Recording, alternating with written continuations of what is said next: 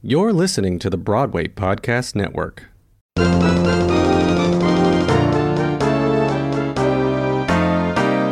Hey everybody, it's Adam, live and in person for you.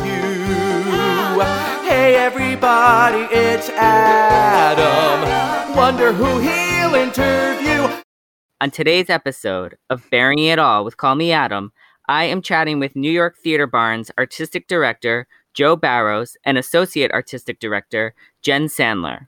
For those who don't know, New York Theater Barn is a non-profit theater company that serves as a home for original culture-shifting musicals during incubation. When we come back, we'll be talking with Joe and Jen about what they hope their legacy is with New York Theater Barn, lessons learned, and so much more. So don't go anywhere. We'll be right back with Joe Barrows and Jen Sandler. Hi, Joe. Hi, Jen.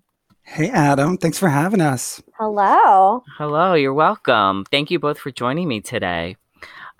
We have lots to talk about, so I think we should just dive right in. So let's start with the legacy conversation.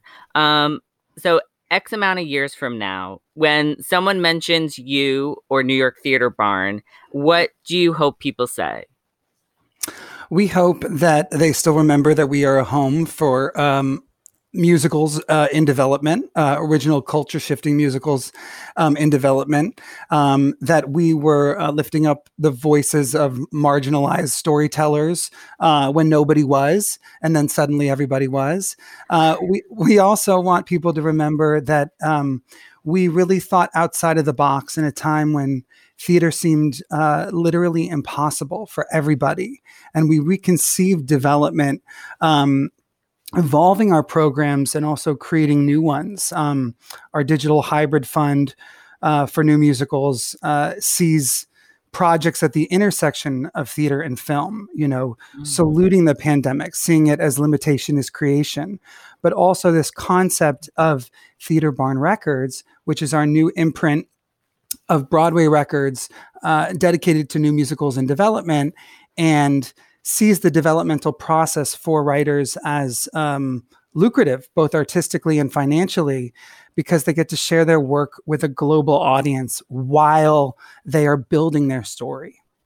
Yeah, and I think just to add to that, I hope people remember that when so much of the arts was shut down, we didn't take that as a stopping point, and the arts are essential. So many people feel the arts are the last business that comes back when this is all over, but we've been essential from day one, and we're going to keep being essential. Every day of this pandemic, people survived by reading books, by watching Netflix, by listening to theater. The arts are so important. We cannot have art unless we foster artists now.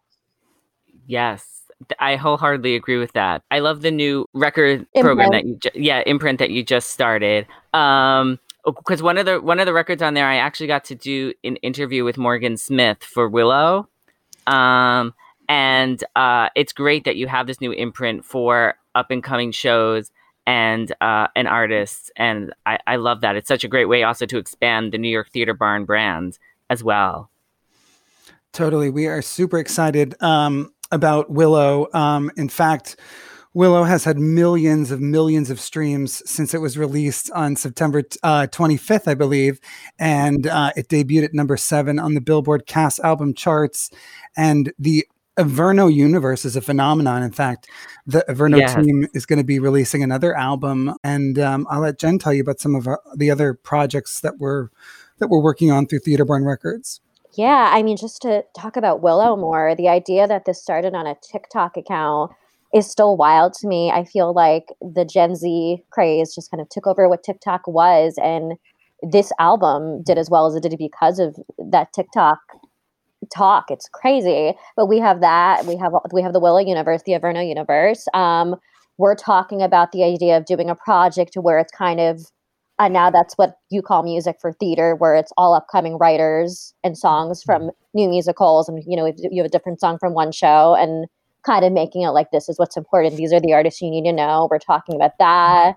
Like a compilation album? Yeah, exactly. Compilation album. Now that's what you call music for Broadway, new musicals. We're talking about that. We're working with a really great writer named Jamie Jarrett, who wrote a musical called Wonder Boy that's about a trans superhero, and it's about being trans and what it means. It is not just that they're a superhero, it's about who they are as a person. So we're working on that. We're working on another show called Sueños that we're hoping to record tracks for Theater Barn Records as well, and that's about a Latinx family on the West Coast. So I think all of the projects we work on, they have the theme about that, we're not all the same, we're all different, and we all have something to give the community to make us important. Yes. We also have a show that we developed and produced off Broadway with Prospect Theater Company, an all women cast called The Belle of Tombstone, formerly known as I Married Wyatt Earp, about the Jewish wife of Wyatt Earp and the women of the American West. Yes. And also, Jen mentioned Jamie Jarrett's Wonder Boy. We just received a NAMT Writers Residency grant to continue developing orchestrations for that so that we can record a 4-track EP. And like Jen said, it's about a transgender superhero. And our goal with the show is that young trans individuals will be able to see themselves up on the stage under the bright lights, living extraordinary superhero lives in the show. And we think that it's important. That's wonderful. I love all the stories that you're telling and presenting and giving audiences an opportunity to see and to see themselves reflected in the work. And I do want to just mention I was about to say I Married Wyatt Earp, but the the Bells of Tombstone. I know Michelle Browerman wrote the music for that, and I absolutely adore her, and she's one of my favorite people that I've interviewed. We've done several interviews together, and we did an interview about that when it was in Connecticut. Was it last year or the year or 2018? Yeah, the Heart, you're correct. It was 2018, and the Heart School did it for the second time.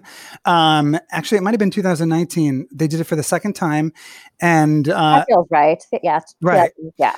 And in fact, I saw the show when I was a student there in 2003, and that's why the show came to New York, because I saw it. And like you said, Michelle Browerman wrote the score, Sheila Ray wrote lyrics and co-book, and Tom West wrote the book. And sort of part of our history is that show, because Sheila Ray, co-writer with Michelle Browerman on the score, became our board president for years. In fact, she's just now stepped down to be the board president emeritus, because someone else has decided they want to do the difficult job that she had for so many years. So exciting. And it's such a small world. I love how everybody's connected.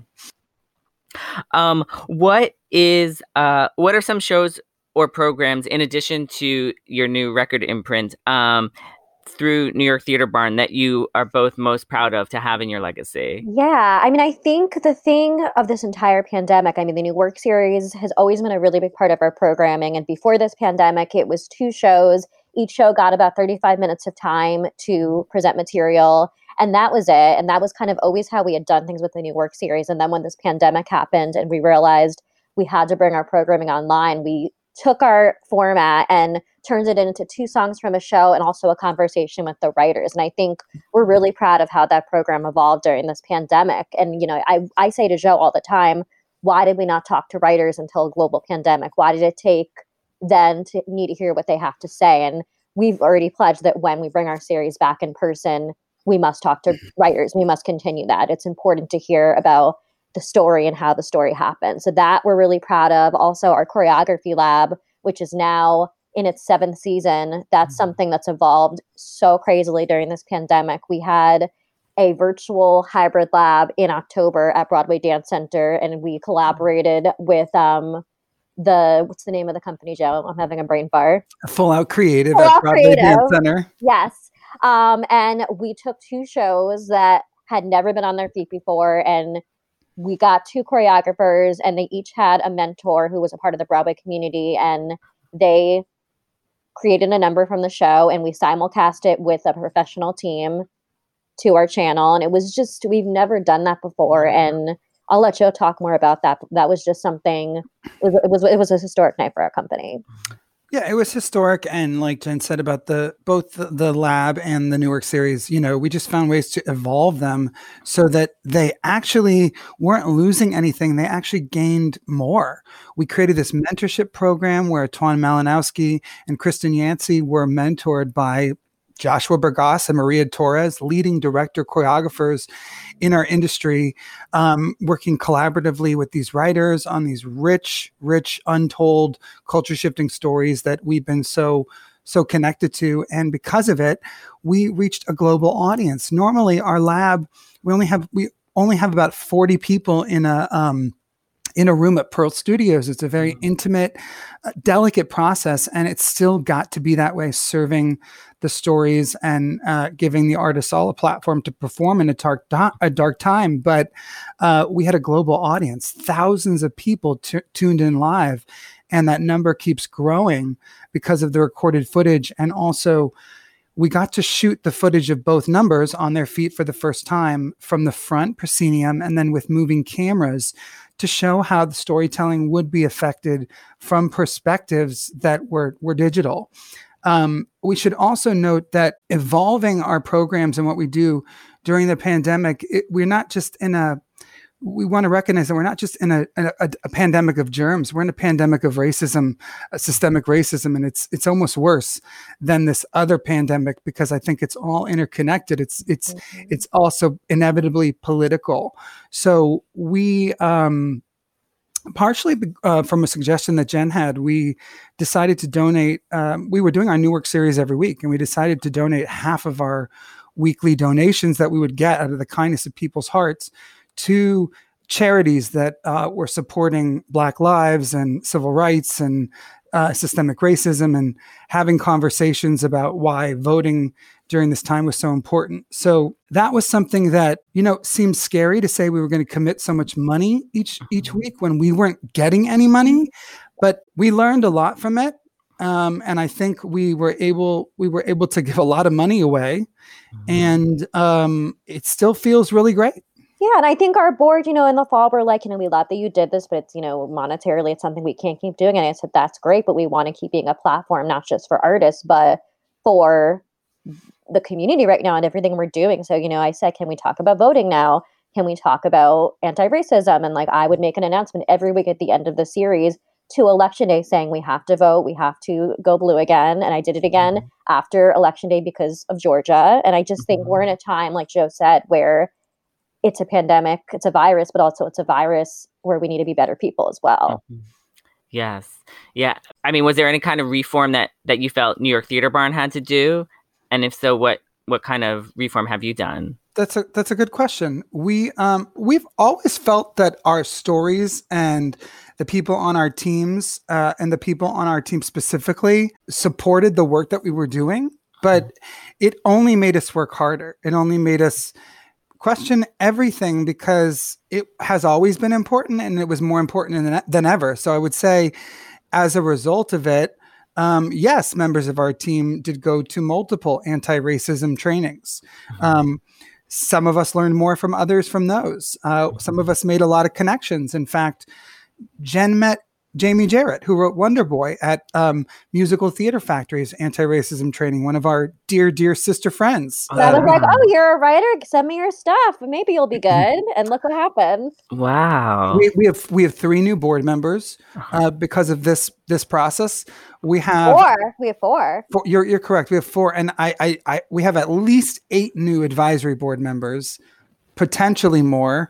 And we started back in June when this all started. We started a committee that was a diversity committee that to just increase diversity in our company, and it became a strategic planning committee, and all different things came out of that, all different kind of committees. It's a time where we've always been proud of what our company does, and it only got stronger because of the steps we took. And we almost surpassed our year-end campaign by 20%. And honestly, we've never actually had a year-end campaign, like a real big boy year-end campaign. Mm-hmm. That's great. Because we've never had the people power to make it possible. Mm-hmm. A lot of people don't understand that raising money and letting people know what you're doing is a lot of work while you're doing it. Yes. I think one thing that has definitely helped a lot of nonprofit theaters and off-Broadway theaters during the pandemic is, like you mentioned earlier, that global awareness that you're now really able to bring to the world. Whereas before, you, like you mentioned, you could only get maybe 40 people into that space.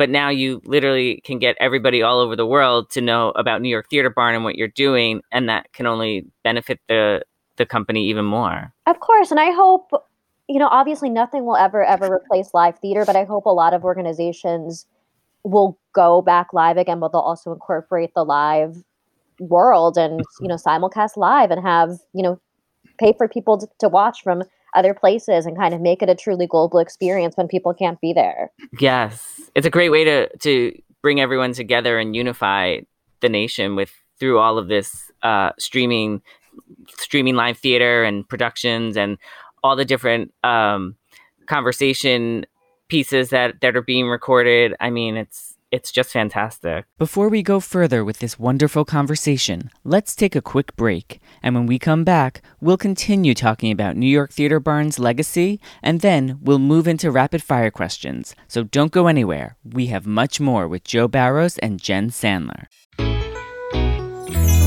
Priceline presents Go to Your Happy Price. What's up?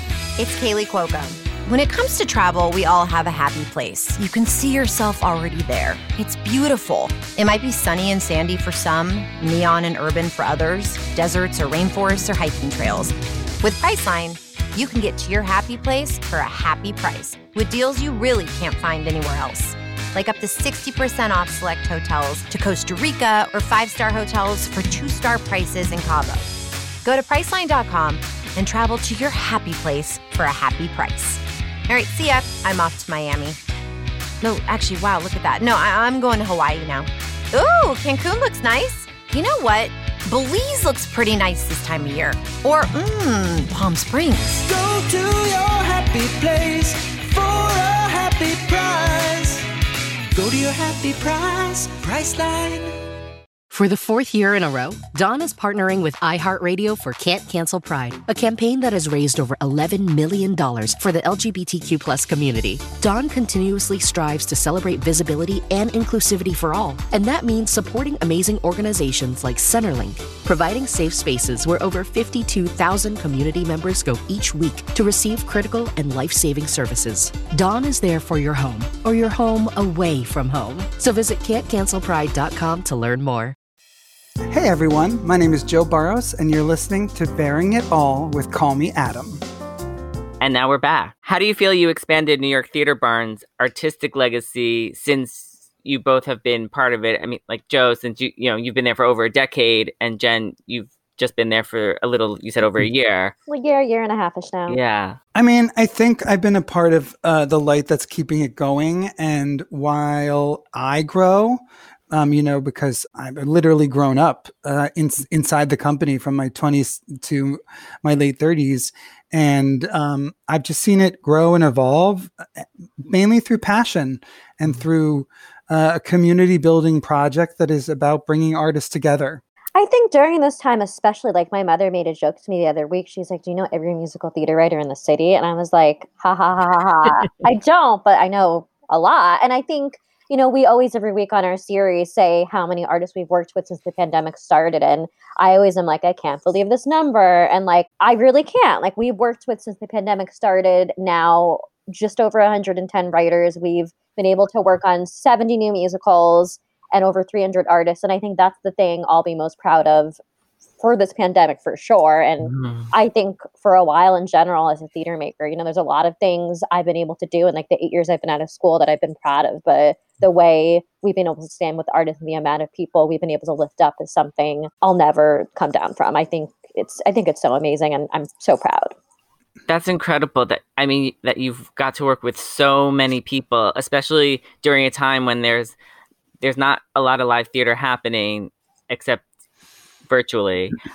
It's incredible that you've gotten to work with so many people and foster their dreams and help them move forward with their projects. And I think that's just incredible. And I think it's great for everyone to hear that there are still companies out there like New York Theater Barn that can help foster your ideas when you are sitting there wondering, where can my work be? And development is still happening. We've had probably a handful of broadcasts now where the shows have been picked up after because of our conversation. Things are not frozen completely. Yeah. And like I said before, limitation is creation. The pandemic though scary, connected us to so many writers who may not have been available. Or, one week we had Benjamin Velez, the composer of Borderline, a new musical about a woman with borderline personality disorder. And Benjamin is currently living in Germany. So, he wouldn't have been able to the show wouldn't have been able to be in the series if this pandemic hadn't happened. And also because of it, we found that so many writers have stepped up to introduce us to so many of their colleagues who they're excited about. So we've been fortunate enough. Oh, and in a lot of cases have reached out and we're like, oh, they're already programmed for the next 3 months in our series. And I think what's so special about our community is we want to lift each other up, and we wanted to do that before this pandemic, but even more now, the fact that we're getting so many reach outs from one writer to another, and then that writer will be on, watching the broadcast and on the comment section. I just think it's such a love fest, and you don't see that anywhere else. You don't see that in Hollywood the same way you don't see that anywhere. I agree. There is something very special about the theater community, and I feel like we're always there for each other and supporting each other and pushing each other. Well, that's actually everything I had for the legacy section. So let's do some rapid fire questions. Let's start with favorite TV show. Oh God, The Crown is my obsession. I just finished it, and now I have to wait till 2022 for it to be back, and I don't know how I'm going to do it. I don't watch a lot of TV, but my favorite TV show is The View. Oh. I've never gotten that before. I love it. That's very, very niche. Favorite musical? Falsettos. I knew you were going to say that. Spring Awakening is like the show that defined me as a teenager, and I think non-new musically, Merrily We Roll Along is one of my favorite shows. Yes. Favorite play?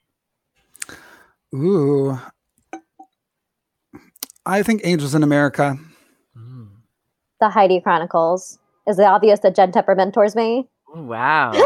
Yes. Mine actually might have to be a tie between The Crucible and Angels in America. Oh, wow. You like those heavy,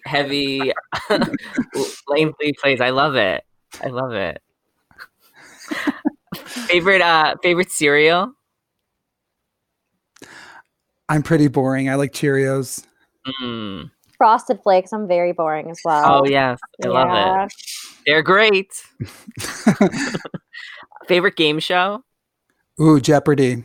Ooh, Supermarket Sweep. I've been wanting on it since I was like a wee tween, and now that it's back with Leslie Jones, my mother and I are on a mission again to be on it together. I love it. I want to get on that show as well, because the next time you're at the supermarket and you hear that beep, think of the fun you could have on Supermarket I have a Sweep. photographic memory, so I memorize aisles. Like my Target across the street from me, like I know where every aisle is. Oh my God, you would do so well on that show. Yeah. I love it. Favorite board game? The Game of Life. It's in my apartment right now. I don't know. It's fun. And you could have like 6 kids. You could be married to whoever you want to be married to. You could do whatever you want. I think I love that game. I'm not really a board game person, but I played Chutes and Ladders as a kid a lot. And I think I recently played Monopoly. Oh, love Monopoly. Monopoly sucks. It's so hard. Oh, it's my favorite. I don't know what it is about it, but I've loved it. I played it. That's the only game I wanted to play as a kid. I also used to love Sorry. Sorry is the one with the I love Sorry. When they have the dice inside that circular thing. Yes. Oh, also Guess that's Who? Trouble. That's Trouble. Oh yes.